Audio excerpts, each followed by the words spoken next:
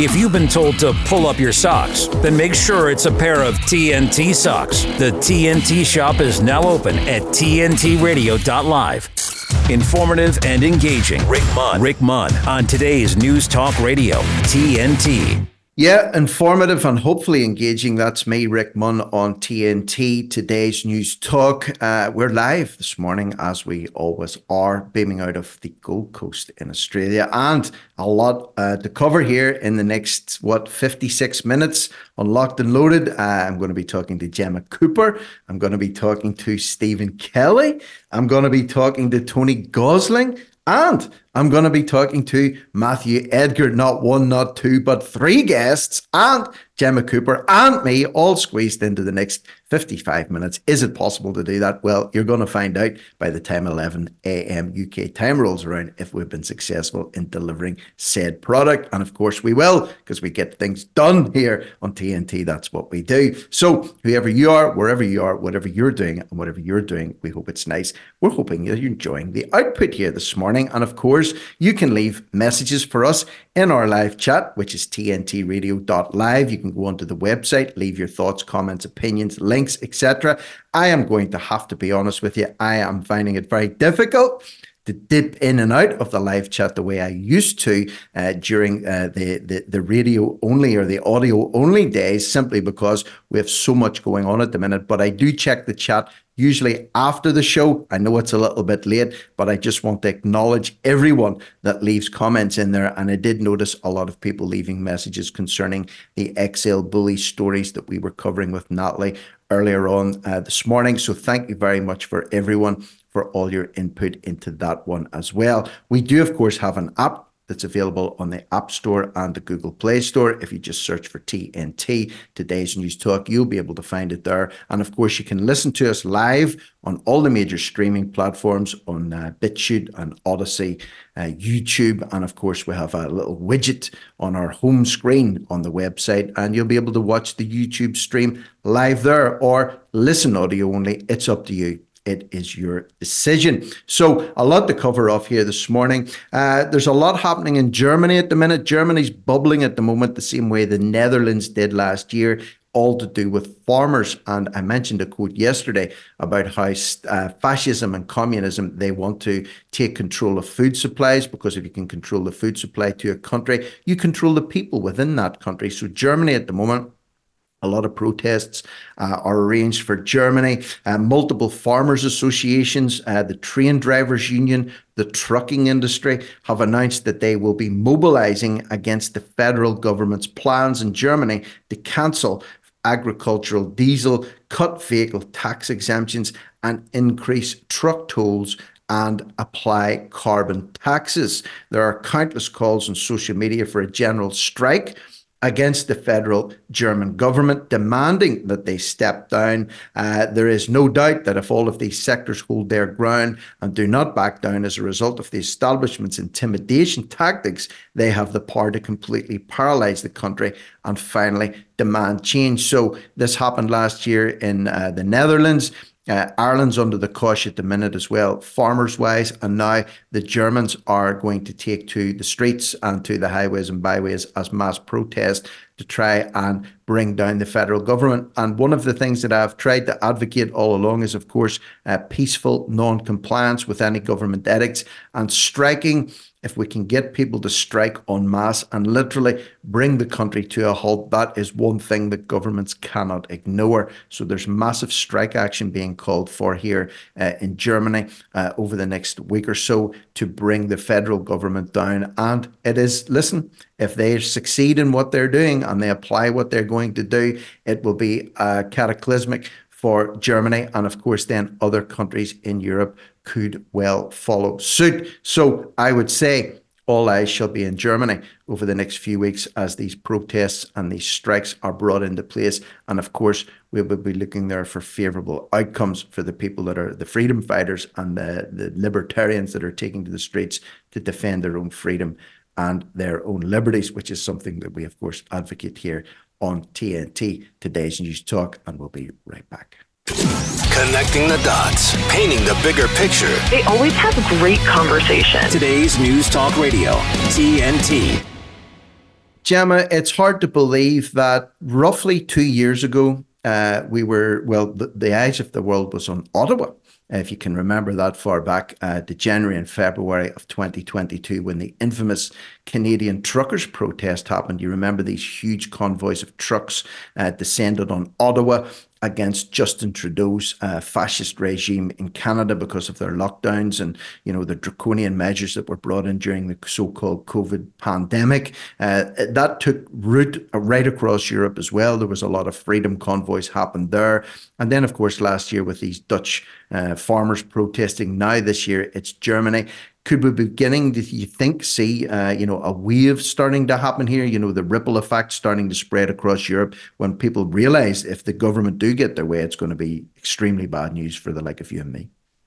Yeah, I mean, the wave, I think, has already started. I think it started 2 years ago with the Canadian truckers who were just an inspiration to so many. And I will wager that many of those truckers were not awakened at the same time. I think when there's something directly impacts on you and your ability to earn a living and pay for your family, and also when it is something like farming or trucking, which is like such a massive way that so many thousands of people make their living, you suddenly think, hang on a minute, something's going on here. Whereas you may have bought the narrative that there was a virus, when you can see the government policies directly affecting you, you have your awakening moment. You can see through the lies and you think, this isn't right. And that wave has continued ever since. And I'm sure that the Dutch farmers were directly inspired by the Canadian truckers and the same with Germany. And that is the only language governments understand, because this is a massive issue. Like you say, you control the means of food production, as all the elites are so keen to do, get us to eat the bugs, buying up great swathes of farmland. They know it.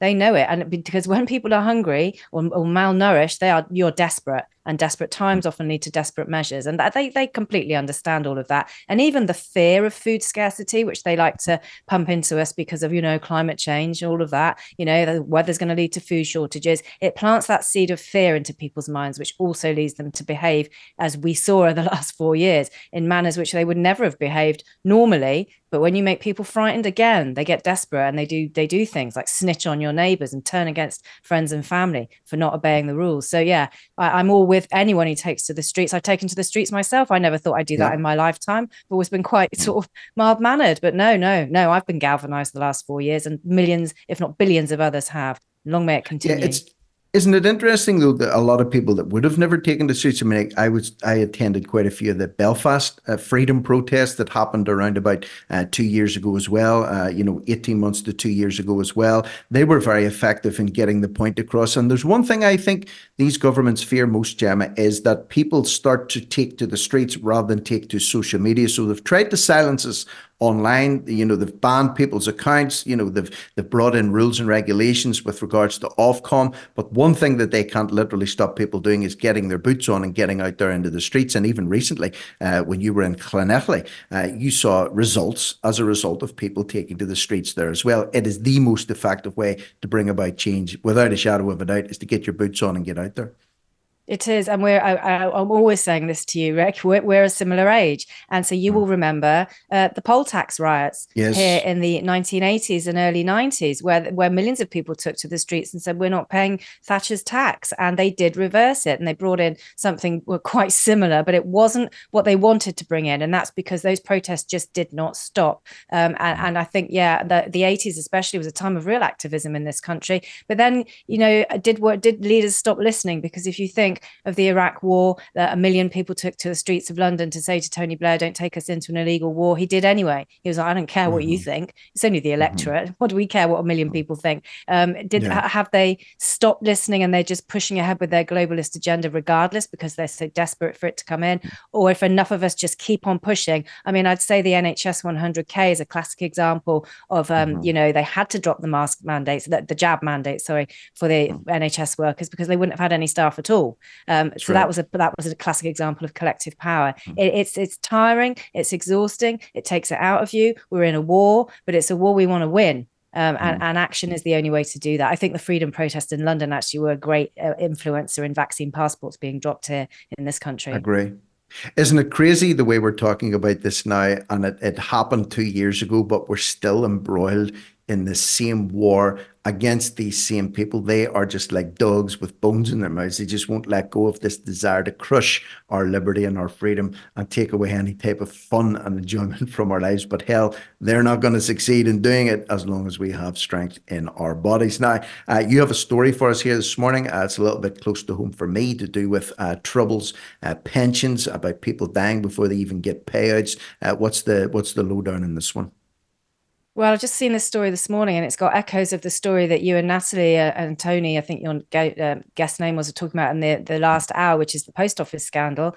With that, you've got victims of that 4 years on, that awful miscarriage of justice, are still waiting for their compensation payouts from the government, even though they won their high court case, which they had to bring themselves. This is about people who were affected by the troubles in Northern Ireland, IRA bombings, and all that kind of thing. The government launched something called the Troubles Victim Pension Scheme. It opened in August 2021. This pension scheme offers payments to those who suffered physical or psychological injuries in the troubles in Northern Ireland, which went on, as you know, Rick, for decades. Now, more than 6,200 applications have been lodged since this scheme opened in 2021. Decisions have been made on 955, which is not a great deal when you consider more than 6,000 applications lodged. But the shocking figure is more than 40 people have died waiting for their application decision to be made. So they've never, ever seen if their application for compensation effectively has got through. Now, the board that administers the fund says it prioritizes applications from terminally ill and older people, and it has paid out nearly £32 million so far. So there is recognition of how badly people suffered during the Troubles. But they have said the process is complex, and unfortunately, the passage of time makes certain records difficult or impossible to retrieve. Well, that's no help to the 43 people. Actually, it's 43 people that have died since lodging their application. There's a couple of case studies, actually. A 60-year-old man whose leg was blown off after an IRA car bomb was planted underneath his car said he's still waiting now. It's completely re-traumatized him. He's had to relive the ordeal all over again and again as he talks to the board who administer these funds. He says he's mentally damaged once more by having to go over all this. There's a 75-year-old man who lost 3 brothers in 1976 in a paramilitary gun attack. He said the process is frustratingly slow. He submitted his application as soon as the scheme opened in August 2021. He is still waiting. Now, it's an indication, I think, much like the post office scheme, because the post office was owned by the government at the time of that miscarriage of justice. They are waiting for government compensation. This victims' pension scheme for people affected by the Troubles is a government-administered compensation scheme. And I think they rely on the fact that people will die. With the post office scandal, the lawyers for the people who are waiting for compensation say all the delays are coming from the lawyers on the government side. They're not coming from the side of the people waiting. It's all the government lawyers going, well, we need to check this, we need to check that. I think they are relying on the fact people will die or that people will give up the fight, and they won't have to pay out vast sums of money in both cases. And I think it's another indication, Rick, of why we need to keep fighting, because if you roll over, the government will trample all over you, and that applies to everything, but especially here where money is concerned in both these cases. And the Troubles dominated the news when I was a youngster, and they up until the peace agreement was signed. So people do deserve this money, and they're still waiting. It's a travesty. Yeah, I think the government are playing the waiting game. The Troubles over here ran from 69 to 1994. So technically speaking, they stopped, 20, 30 years ago. However, the people now that are looking for compensation are well advanced in years. And you know what, Gemma? There was thousands upon thousands of people murdered and killed during the Troubles here. Tens upon tens of thousands of people were maimed. And I don't know how many people have had PTSD as a result of it. I don't think anybody knows anybody in Northern Ireland who wasn't affected directly or indirectly by the Troubles. So the scale of this is crazy. And here we're talking about over 40 people that have actually lost their lives while they're waiting for this compensation. Maybe these are events that happened back in the 70s. Some of these events are happening back in the 70s. That's 50 odd years ago. And they're still waiting for some kind of compensatory payment. And again, the government maybe are playing that waiting game. Well, if we just hold on for long enough, they're maybe going to be dead soon. They must be in their late 70s, possibly in their 80s. So they couldn't have too much time left. It's a sick state of affairs. And let's hope some more of these people do get what's due to them before they do kick their kick the clogs off and pass off this mortal coil. But like everything else, Gemma, time will tell with this one. But many thanks to you for highlighting that. You're going to be off tomorrow, so I hope you have a nice day away wherever you're going, whatever you're planning to do. That's the wonderful Gemma Cooper. I'll be back after this short break with Stephen Kelly from Sydney in Australia, so please don't go away. This is TNT, Today's News Talk. TNT Radio's Patrick Henningsen. There's a dark cloud which is gathering over Ukraine. This has been an absolute disaster. In the last month alone, as I reported previously, Ukraine's lost 13,000 troops in October. So what does that mean? Well, you can guess that recruitment is probably down. So right now, the government in Kiev, the Zelensky government's doing forced conscription. Morale is at an all-time low. We've also seen conscientious objectors who are taking to social media like Telegram, who reported that they were just finished a 6-month prison sentence after refusing to go to the front line. Some of the forced conscripts rebelled, were imprisoned for 6 months, did a 6-month sentence, and then the day before their release, they were put into a van and then sent to the front line. I kid you not. Patrick Henningsen on Today's News Talk, TNT Radio. Military families often sacrifice precious time away from loved ones while serving our country. And for those with children, the separation can be especially difficult. We were worried that with him leaving, that she would lose those connections with her dad. Some of life's best moments happen between parents, children, and the pages of a good book. United Through Reading provides that connection. You can watch your mom or dad read a book to you, and it almost feels like they're really there. We ensure they remain a consistent, meaningful part of their children's lives, no matter the distance. Just seeing Jacob recognize Daddy again after a long time just melted my heart. And now, as we're facing greater isolation from our loved ones, United Through Reading is also available to veterans. Learn more about United Through Reading and download our free secure app at unitedthroughreading.org. Unbiased information. Honest and forthright. News without the misinformation. It doesn't matter what side you're from. What matters is what you say, the truthfulness behind it. Today's News Talk Radio, TNT. Yes, this is TNT, Today's News Talk, and today I'm going to be talking about the news with my first ever guest on Locked and Loaded. A whole 2 years ago, almost, he first appeared on TNT on the 17th of January, 2022, and he's still coming back for punishment 2 years later. Mr. Stephen Kelly from Sydney, Tony Nicholas, AFL Solicitors. How are you doing this morning? Good, Rick. Thanks for having me on. Yeah, I can't believe it was 2 years ago. Gee, time's flying. Oh man, it's insane. I was reflecting there with Gemma just before you came on. We're talking about Canadian truckers, where we're talking about even the war in Ukraine. It's 2 years old now as well. You remember all those Ottawa freedom protests, all the crazy lockdowns that were happening. You losing your job as a police officer of nearly 30 years experience in New South Wales Police. That's about 2 years ago, 3 years ago now as well. Where's the time going? It's going too quick. I don't know where it's gone, to be honest. But in terms of where we started 2 years ago, not much has changed in terms of those that have lost their jobs getting back to work, which is a shame, particularly for police. So there's still a long way to go, isn't there? There is, strangely, a lot of the things that we were saying, Stephen, 2 years ago, of course, got us branded by the mainstream media as right-wing, anti-government conspiracists, where we're claiming there really wasn't any global pandemic. We were telling people that, masking was useless. And as it seems over the course of the last 2 years, we've been vindicated somehow, because the evidence is now coming out to prove that the things that we were talking about, that we were maligned for, are now actually proving to be true. Now, I'm going to give you an instance from Ireland here, but it applies just as well to the things that you've been saying over in Australia. RTE, which is Ireland's state broadcaster, published a story this week, and this is what they said.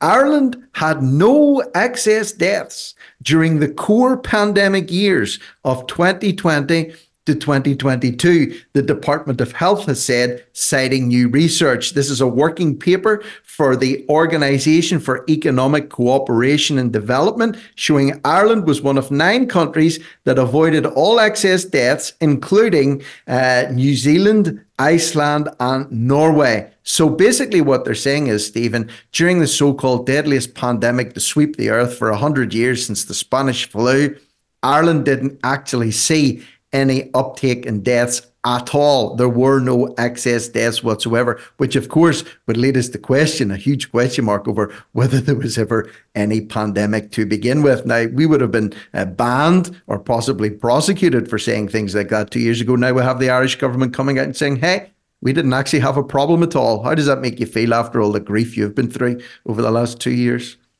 Well, I think we know that there was a pandemic of certainly fear created, but the reality was that there was no real pandemic, was there, Rick, in the sense that, that COVID was killing and causing the injuries to all the people on the scale that they said. But those figures do surprise me. I don't know whether this is an attempt to try and cover up the excess deaths that have come about as a result of the implementation of the vaccines. But certainly those statistics certainly don't seem to ring true with what we know and what we're hearing in relation to the real reports. Well, again, it's a strange thing, Stephen, because now we're focused on telling the world that there's an excess deaths problem after the so-called pandemic, because Ireland admitted they didn't have any excess deaths at all during the pandemic, but now they're up by 15-20% after the pandemic. And you have to ask the question, well, what has happened in the world since the so-called pandemic? And of course, it was the massive rollout of these jabs. Now, you guys at AFL Solicitors, you're covering a lot of cases for people that wrongfully lost their jobs because they didn't take these jabs. You can testify to this yourself. You didn't lose your job. You quit effectively, or you were sacked because you wouldn't comply with vaccine mandates, despite the fact that that was your living. Now we have more people becoming more verbal about this. Joe Rogan, I'm sure you know as a podcaster, love him or hate him, has a huge platform, probably the biggest podcast in the world. He had a guy on this week called Tony Hinchcliffe. And basically what they were saying was it's 2.5 years now since 2020, and there's a massive uptake in excessive deaths. Are people in an effing trance? Those were his words. He said, you can't say this or you're now labeled a conspiracy theorist. These people are in an effing trance because being on the side of reality and facts is against the narrative. They are willing to ignore reality and facts. Could we be talking in 2 years from now, do you think, and the government will actually be coming out and saying, well, you know what? There was a huge amount of people died excessively as a result of the jabs, the same way as they're saying now in Ireland. Actually, nobody did die excessively during the scamdemic. It's interesting. I mean, the next 12 months is certainly going to give an indication as to whether the reality of, what we know will result in further progress in more people being acutely awake as to what's gone on and accepting the reality that of the link between all these excess deaths and not to mention the number of injuries, which would be far more significant too, that are connected with the vaccines. But I was, interestingly, Rick, just before Christmas last year, I was talking to a police officer at court that had told me that as soon as he had the vaccine, he had severe headaches and ended up having to go to hospital, and it was discovered he had cysts on the brain. So, I mean, these are things but he certainly believed there was a connection between taking the vaccine and that diagnosis of what happened to him. And I wonder how many other cases there are of similar incidents that are just not officially being reported. And, but it doesn't surprise me. Everything I hear day in, day out seems to vindicate the position that I've taken, and many others too, that that we were misled and lied to in relation to the safety and effectiveness of these vaccines. In Australia now, we're up to, I think, the 7th shot. Originally that's insane. Insane. Yeah, you know what, Stephen? On reflection, because we've got to pull time in this one now. But you've been coming on here for 2 years. You were the first person I ever spoke to, and strangely enough, the first person I ever spoke to. We were talking about how you lost your job because you wouldn't comply with these vaccine mandates. And you know what? As bad as that was for you in terms of your career, and as bad as that was for you in terms of taking a financial hit, let me tell you this: I have also spoken to a lot of people on this show that did take the jabs to keep their jobs, to keep a roof over their heads, and they were horribly injured, or they've lost loved ones as a result of it. And it's a horrible place to be. You've won in a way in that you've maintained your health, but you've suffered a lot in terms of your career and your finances. Other people kept their job and they kept the roof over their head, but maybe they're struggling with chronic health issues that they're never going to get rid of for the rest of their lives. It's just an absolute crime. It's the crime of the century, without any shadow of a doubt, is what happened to people over the last few years. And no doubt we're going to keep getting results and hear more about the fallout of that over the next few coming years. But I just want to give you a big thanks, and also, of course, wish you a very, very happy new year to your good self, Mr. Stephen Kelly. You and I will stay in touch as we always do, and hopefully we'll get you back on again sooner rather than later. Okay, so you go and enjoy the rest of your evening. That's Stephen Kelly. I'm Rick Munn, and we'll be back after this short news break with Matthew Edgar to talk about the recent World Darts Championship in the UK. So please don't go away. This is TNT, today's news. And action. The news. TNT Radio News. Matt Boyland here with a look at your TNT headlines. The first batch of sealed court documents containing the names of dozens of people linked to deceased pedophile Jeffrey Epstein have been made public. The Israeli Defence Force is being sued over its actions during Hamas's October 7 attack on the Supernova Music Festival. And Russia and Ukraine have carried out a major prisoner swap, with each side releasing more than 200 captives, the exchange made possible by the United Arab Emirates. Don't miss a thing. Be sure to download the TNT Radio app from either the Apple App Store or Google Play so you can easily listen live to us anywhere, anytime. Available right now to download, keeping you up to speed on TNT Radio. Okay, I'm really happy to be joined for the first time today. Some new blood on Locked and Loaded by the one and only Matthew Edgar. Matthew is a dart player and a YouTuber and a commentator for the PDC. And we're going to be talking about somebody who's been causing quite a stir over the last few days in a sport that's not really paid a lot of attention in the mainstream media, which is darts. It's in and around this young lad called Luke Littler, who was in the World Darts Final yesterday against Luke Humphreys. Sadly, he lost in that. But Matthew, I was a big fan of darts back in the heyday. I remember being a big fan of Bobby George, Jockey Wilson, Eric Bristow, the old crafty Cockney, John Lowe, first person I think ever to do a 9-dart checkout live on TV. Has darts got the same level of presence as it has? I know there's maybe a little bit more money involved in it now, but are we going to see a revisiting of the glory days, in my opinion, back in the 80s and the 90s, or what do you reckon? I think we're going to go beyond those days with what we've got coming up now, and the sort of the media attention that you mentioned that is coming at the moment with darts off the back of what Luke Littler's done. You've got to think this isn't just a first wave, this is a second wave that we've had, because it wasn't too many years ago that Fallon Sherrick had her run at the World Championship and got some mainstream media attention on the sport. So this is kind of a second wave, but it's a bigger wave, because when we look at the viewing figures that Luke Littler's been pulling in terms of the Sky viewing, it's actually been numbers that we've never seen before in the sport. So it's going to be really exciting to see where it goes. We've got that Premier League selection coming out later on today at 4:00. And I do think they're going to put Luke Littler in to see if we can keep this big wave of attention going. And I think he's going to bring a lot of eyes onto the sport, which is great for content creators like myself. Indeed, it is. And for those, I haven't followed darts the way I used to. Back in the day, there was a lot of splits and a lot of new factions formed, and different championships were there. But this young lad is 16 now. I must make a comment. I've seen a lot of photographs of him in social media, and there's a lot. Let me just say this: there's a lot of people landing in the UK at the minute from France in small boats, and when they jump off the boats, they're telling the customs people that they're 15 and 16 years of age. They look like they could be in their 30s and 40s. I must admit, I'm having difficulty believing that Luke Littler is 16 years of age. I'm not saying that he's not, but let's just say this: he looks a little bit more mature than 16. What do you think? Have I got that totally wrong, or they just need to go to Specsavers? Have you seen The Inbetweeners before? There's a scene in that, isn't there, where he's working in the garage and Wolf is like, "Oh, I'm 17," and he's like, "Oh, I just look older." He's like, "There's looking older and there's that." That's the meme that's sort of been following Luke Littler around the whole way throughout the World Championships. But I actually put a tweet out yesterday myself because I said The Inbetweeners is sort of a really good look at the journey of Luke Littler. Before the World Championship started, I put, my thread is going to be full with pictures of Wolfie as people see Luke Littler for the first time.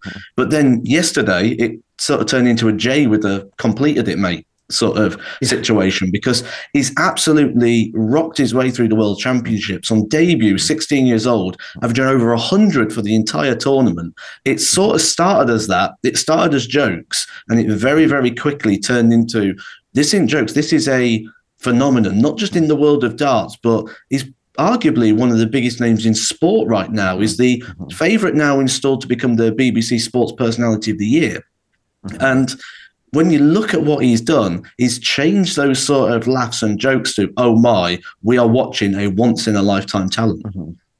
And you know what? It's a good thing too. It's great when there's a buzz about, because there's so much negativity and so much death and destruction dominating the news now. When something like this, Matthew, comes along, it is a breath of fresh air, and it could be inspirational for a whole new generation of younger people maybe to pick up the arrows and start investing a little bit of time doing something like that rather than, say, running the streets. It could be a good alternative for a lot of youth in areas of the UK that maybe need a little bit of TLC. But Luke has done well. He's only 16. Let me ask you this question. I know some people have got a natural ability, and by the way, I have to give a big shout out to Darren Denslow. He's a TNT presenter as well. He's a massive darts fan, and he's listening in at the minute too, so big shout out to you, DD. But how important is it?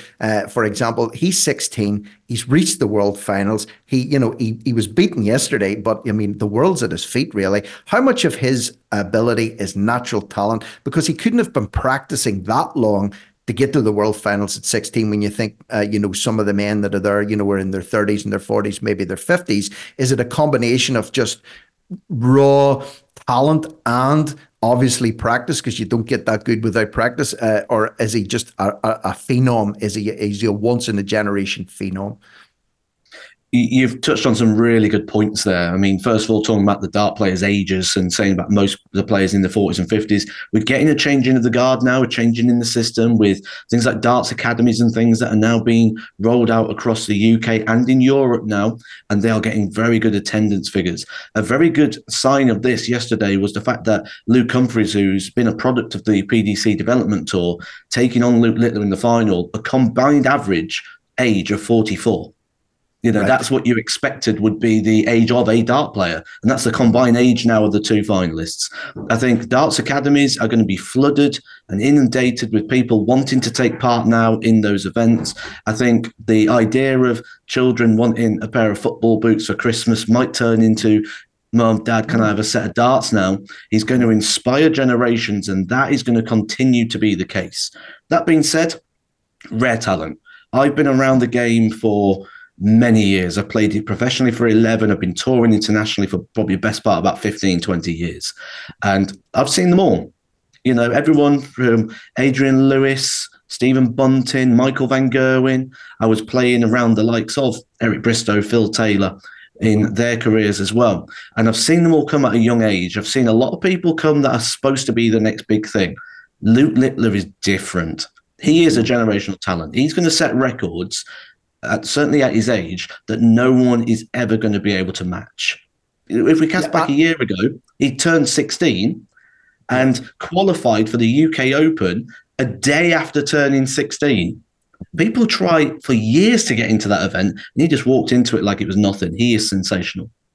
Yeah, and 16, think about it. What was I doing at 16? I certainly wasn't on the world stage, reaching the final of any major championship. So massive credit to him. And of course, Matthew, just as we wrap this one up, he may have lost yesterday, but he really hasn't lost at all. I think he's become a winner. Whether or not he won that title yesterday is neither here nor there. I think it's an inevitability that he will win a world championship, probably within the next year or two. Certainly, I would be surprised if he didn't. And it's very important, I think, that he keeps a good group of people around him to keep him grounded, because when you see young sports stars, you think of Boris Becker. I think he was only 17 when he won Wimbledon. Or you think of Alex Higgins when he won the World Snooker Championship. He wasn't too old, from Northern Ireland too. There can be a tendency to go off the rails a little bit. So let's hope he's got a good support and network around him of friends and family that'll keep him grounded and stop things going to his head. And maybe as the money starts to roll in, like George Best, he was once quoted famously saying, he said, I spent millions on women and drugs and I squandered the rest. So hopefully that won't be the same with Luke Littler coming down the line. I think an even better one for that comes within our own sport. Richie Burnett, a former world champion, when he got to the quarterfinal of the UK Open this year, said he's earned 2 fortunes, but he's spent 3. And I thought, what a fantastic way of putting it. And yeah, I think he's got the right team of people around him. The success will be there. I mean, I'm a big fan of professional wrestling, and they use a term in professional wrestling all the time as being over, where it's sort of being in with the crowd. And I think that's kind of what we saw here with Luke Littler. He got over in defeat, and sometimes you don't need to win. It's not just all about the winner. And we could see that yesterday in the media attention. There was a lot of headlines that wasn't Luke Humphries is the world champion. It was Luke Littler loses in the final. And I think that is really key to the future of his progression. He's now the most followed dart player in the world. He's overtaken the likes of Phil Taylor and Michael van Gerwen off the back of this one event, just to really emphasise what he's achieved here. And that's why I think he will be in the Premier League. We'll get that announcement a bit later on. But there's going to be a lot of positive things coming for Luke Littler. And I do believe he's got a very supportive network around him. I've spent a lot of time with him in 2023 down at the Super Series when he was winning titles down here. And he's always here with his family. They follow him everywhere. Very supportive parents, which is just what you need here, because he's about to go into a world of sharks now, and he's about to go on that pro tour. But he's going in there as one of the top 32 players in the world. And I would argue that that's incorrect. I think he's not one of the top 32 players in the world. I think he's arguably one of the top 16, maybe top 8. And again, to achieve something like that, if you've never thrown darts in your life, I mean, those guys make it look so simple. You know, they go up to the hockey, they plant them in there, they're getting 180s, they're doing checkouts galore. Anyone that's never thrown a dart, Matthew, I think you would agree, they don't appreciate the amount of talent and the amount of practice that's required to be able to do that. And the mental arithmetic too. I remember back in the day, it was Tony Green would always have been doing the live commentary in the World Darts Championships, and he was like a calculator. He was doing calculating what was needed and doing the mental arithmetic. So a lot has changed since back in the days. And the one thing that you highlighted too that I was surprised with, you said there that the combined age of the finalists was 44, I think it was. You know, when you have a look at 16 and the other chap to bring up the balance. Back in the old days, you had the like of Bobby George, you'd have had Jockey Wilson, you'd have had Eric Bristow. Those guys were all into their 30s. You'd probably had a combined age of pushing 100 back then. So the fact that it's more than halved, I think, is a good sign, especially for the youth coming up at this point in time. The system's working. The system was put into place years ago now by Rod Harrington, who's now stepped away from the sport, who said that the youth's the future, and without youth, we don't have a future and we don't have a sport. And the investment was put in there very heavily. This was around the time of Michael Smith and Michael van Gerwen, Joe Cullen, people who you either play in the Pro Tour or you play in the Super League. It's like, where can these players develop and where can they grow? Where can they get success? And Michael van Gerwen puts a lot of his success down to the fact that he was able to play on the development tour, as it's now called, and have the opportunity to become a winner again. Because Michael van Gerwen couldn't win a game on the Pro Tour for quite some time, and his confidence was shot. And he was one of the real first flagship bearers of that system. And we look at it now, and it's just continuing to produce. When we look at just a year ago, a player like Josh Rock was in this exact sort of same situation. Now, statistically, the 9th best player in the world. So really, really exciting. And it really does show that that system is working all the way down through from the PDC down to the JDC, where junior dart players are getting involved in the system now, getting involved from young ages. We're seeing people at 9, 10 years old. And maybe now this will give us that second wave to really develop the junior sport and follow some of those mainstream sports in the guidance that they have set to make sure that darts can continue to grow. You know, just as we wrap this one up, if anyone wants to connect with Matthew here, he's on the X Twitter platform at the Edgar, THE Edgar 501. He also has a YouTube channel if you look up Matthew Edgar. One last question for you, Matthew. Could be a young person sitting listening to us today. You never know. Could be the next Luke Littler sitting listening to us today, and they're scratching their heads and going, well, I like the sound of this. I like the thought of picking up the arrows, but I thought it was always an old man's game in a pub. Where do they go, or where's the best place for them to go to try and find an academy or somewhere that they can learn darts from an early age without, say, going into, you know, an old smoky pub, which was the old, stereotype of a darts player? Where's the best place for them to go? If we're talking under 16 players, the best place to look always is going to be the JDC. The JDC world champion at the moment, that's the under 16 world champion, Luke Littler. Surprise, surprise. But the JDC would be the place to go. Find your local academies. And if you're over 16, you're then eligible to play on the PDC development tour up to the age of 23. So again, go check out the PDC, look at their calendar. The PDPA, the Professional Dart Players Association, they will have all the information that you'll ever need in regards to taking up the sport and where to go. So another contact there, PDPA, they're available, pdpa.co.uk. That's the Professional Dart Players Association. They look after all the players that take part on the development tour, challenge tours, pro tours, anything to do with getting into the PDC darts. Absolutely fantastic information there. And again, these shows, if you're listening in live and you missed some of that information, check out the upload on our website, tntradio.live, or on Spotify or Apple Music. This will be repeated and available within 24 hours. You can listen back to that and get some information. Matthew, huge thanks to you for coming on this morning. Nice to get someone on talking with passion about a sport that maybe people don't know a lot about and that could be about to go into its ultimate boom years. Let's hope for that and keep our fingers crossed. But big salute to you this morning. Thank you very much to Mr. Matthew Edgar for joining me, and all the best to Luke Littler for the future. Thank you very much for that, Matthew. We've got to take a little break right now, and when we come back, fingers crossed, I'm going to be joined by Tony Gosling looking at some of the events that are happening in the Middle East. So please stay tuned for more of the same here on TNT, Today's News Talk. With his expert analysis and opinion, this is TNT Radio's Timothy Shea. Ohio Governor Mike DeWine has vetoed a bill that would protect Ohio's school children by banning boys from competing in girls' sports and banning genital mutilation under the guise of gender-affirming surgery. It's not gender-affirming to take a boy's penis and turn it into an artificial vagina. That's gender-denying. The problem is that I'm hearing from too many conservatives that it's not the government's place to make these decisions. Oh, really? The government already outlaws child pornography, child abuse, child rape, and even child labor. The government has laws protecting children from smoking cigarettes or using other tobacco products or drinking or taking other drugs. It's already illegal in Ohio for a surgeon to operate on a child without parental consent. So what this law actually was about is protecting children from their psychotic parents that are using their children to push their own social agenda. So to say that we need to leave these decisions to the parents completely misses the point. From MAGAInstitute.com, this is Timothy Shea for TNT Radio. Hi, I'm Abel. I often forget to mention that he's an amputee because Abel will try any activity he can. My arm helps me with basically everything. He doesn't see what he can't do, he sees what he can do. Yeah, this is helping. The War Amps has just given him the ability to do all the activities every kid can do. When you donate to the War Amps, you help kids like me. Thank you. Informative and engaging. Rick Munn on Today's News Talk Radio, TNT.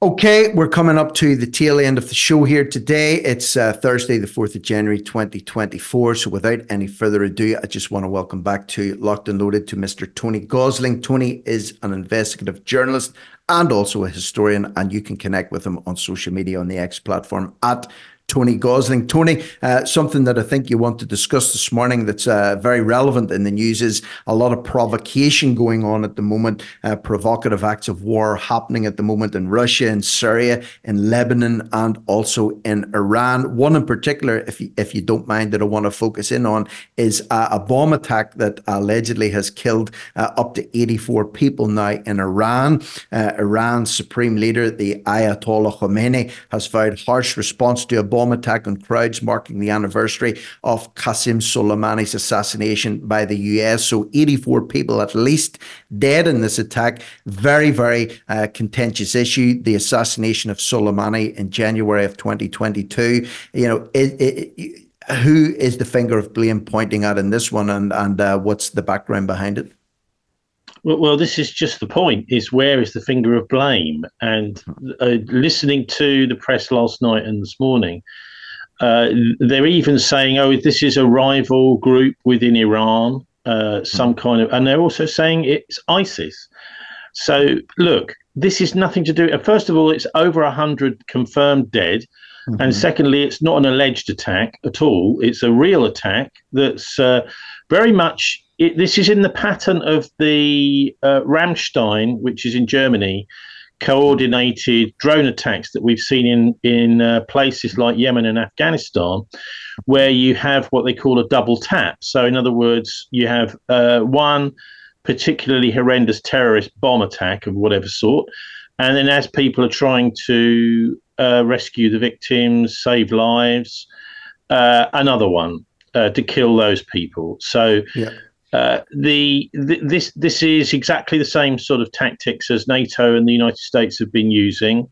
You know, Obama and his famous kill list with these drones. Obviously, the other thing here to note is that we don't really know whether these are bombs that were left by the side of the road, or whether it is potentially even it could have come from a drone almost anywhere. Could it be a long-range missile that's come in of some sort? Very difficult to tell these days. I mean, actually, a missile, you probably hear it, but the point here is that these provocations that we've seen in the new year, where we had the Boxing Day attack, sinking a massive Russian assault vessel in Crimea, that's a British Storm Shadow missiles that they're using for that, and also the attack in Beirut by the Israelis. So we've got a kind of British, American, Israeli, three-pronged in three different countries acts of war. I get a slight feeling a bit like 9/11 when on as the 21st century kicked off. This is an attempt to kind of define the 21st century with the 9/11, horrific. Okay, it's a year after the turn of the century, but with this sort of horrific self-attack, which is a let it happen on purpose, rather, I think, like the October the 7th attack by Hamas, which Israeli army stood down for 7 hours that morning and allowed Hamas in. Really, I mean, I think that's pretty clear now. We're seeing, I think, an attempt to start a third world war by the West, by Britain, by the United States and Israel. And this attack yesterday, it even seems to have almost dropped off the news here now, because there's been the Epstein release, and it could even be that is a deliberate sort of cover to try and cover up the news coverage of what we've seen. So this is a horrific and horrendous attack in Iran, but it's part of a wider pattern. And of course, all of these countries are now thinking, okay, we're going to hit back, but where? And it's an attempt to provoke a response and to start a potentially much wider war than just what we've been seeing in Gaza. That's effectively, Tony, what they were celebrating was the second anniversary of the death of General Qasem Soleimani. That was a drone strike attack that was sanctioned by the US on Soleimani 2 years ago. And he was an Iranian general, but I think they actually killed him on Iraqi soil at an Iraqi airport. But back then, I can remember it. Back then, I can remember, Tony, when that actually happened, there was a huge amount of tension. I think his funeral, I think there was so many people, well over 1 million people attended his funeral, and the tensions that caused in the Middle East at that time, there was, they were thinking, could this be something that tips that area into full-blown war at the time? It didn't quite happen back then, but on this sensitive anniversary of that very sensitive assassination of Trump's government at the time on Soleimani, I don't think it's by coincidence that they've now bombed or drone strike the mourners there and resulting in over 100 deaths. There's no doubt about it. That's going to ratchet tension up even further in that area. Yeah, let's always, I think, a very important, should we say, kind of journalistic trick to play, which the mainstream media never do, is to think, what if it happened to us?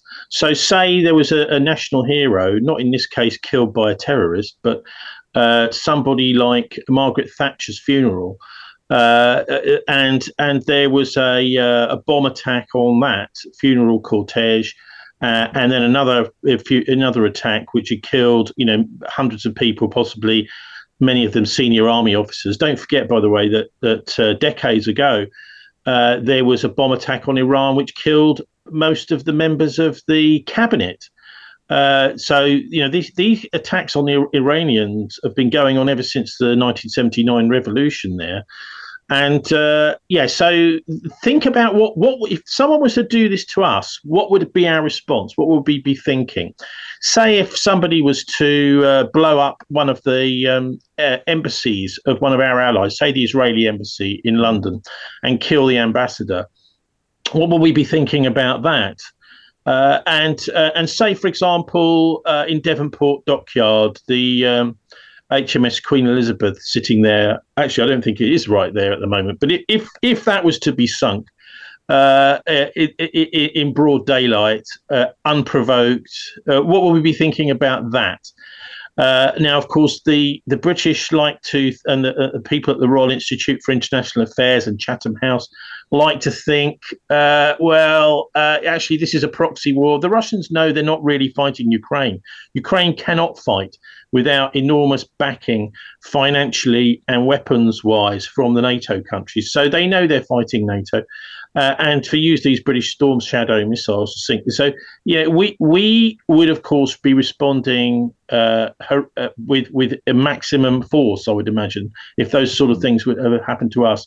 And yet we expect the other side to suck it up. And I noticed Jonathan Cook, by the way, doing the piece about referring mainly to Gaza, but saying we seem to be now the bad guys, basically, like if we go back to World War II and look at the maniacal power of Adolf Hitler attacking, wanting living room, Lebensraum, they called it in the 1930s, taking over Czechoslovakia, annexing, and other countries doing. This is exactly what the Israelis are doing actually now, which is taking over extra territory that isn't theirs, and they've been doing that ever since they were set up in 1948.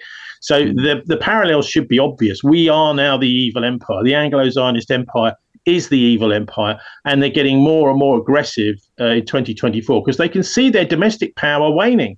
That the people of the Western countries, Britain, Europeans, United States, are, and obviously Ukraine, God, definitely, have lost confidence in their leadership. Mm-hmm. The important point as well that you brought up there, Tony, was that despite the severity of this attack and the scale of this attack and just the abject horror of this attack that's happened in Iran, there's very, very little to nothing being said about that or coverage of that in the mainstream media. Just as we're coming up to time here, there's other attacks that are going on at the minute as war rages in Gaza. Israel is continued its campaign against the Syrian military and Hezbollah targets, sparking fears of a regional spillover there. So there's a lot going on. It's not behind the scenes. It's first and foremost for the people that are being affected by these attacks. But I think there's an attempt to bury these type of incidents by the mainstream media by, for example, distracting with this Epstein revelation, and there is no real revelation anyway. The fact that Bill Clinton is John Doe 38, that's probably the least best kept secret of the last few years, but yet that's what's being dangled in front of people's noses to try and distract them from other more potentially volatile and inflammatory things that are happening over in the Middle East at the minute. Yeah, I think one of the things we really need to understand, is really important to understand, is that this new emergence of another, like a Fourth Reich, is a financial empire. This is Goldman Sachs. I was just chatting to a Malaysian woman over the Christmas break about the way that Goldman Sachs has been trying to basically privatize Malaysia, and they've had to do so. There's a big scandal called the 1MDB scandal over there. These financial institutions really do think they can own us, basically, and they don't necessarily use tanks to do it. They will use hostile takeovers. They will buy up everything that they don't control. And that's the kind of cancer we're seeing eating away at the West. So it's not surprising that the people in this part of the world have had enough of their leaders. I've done a book about the Fourth Reich, which examines the links between the High Command, Hitler's High Command, and Winston Churchill as early as the middle of 1944, before the end of the Second World War. We were doing deals, and that $1 million or so of Nazi loot came this way and was used to do deals in exchange for to give Nazis safe passage after the war. That's the Traitors of Arnhem, and it's about the traitors of a book. So anyway, I've written about this, and I think I'm seeing it happen right in front of my face. We are. And you know what? The best we can do is just to keep bringing it in front of people's faces and keep it there, and rather than letting it get buried. Listen, I'd love to talk to you a little bit longer about this, but I'm about to get cut off here. We're at the end of the show. It's 11 a.m. UK time. Thank you very much, Tony Gosling, for joining me again this morning. Hopefully, listeners, you had a good time listening in. Stay tuned. James Freeman is on the way. I'm Rick Munn, back again tomorrow at 9 a.m. UK time. Have a good day.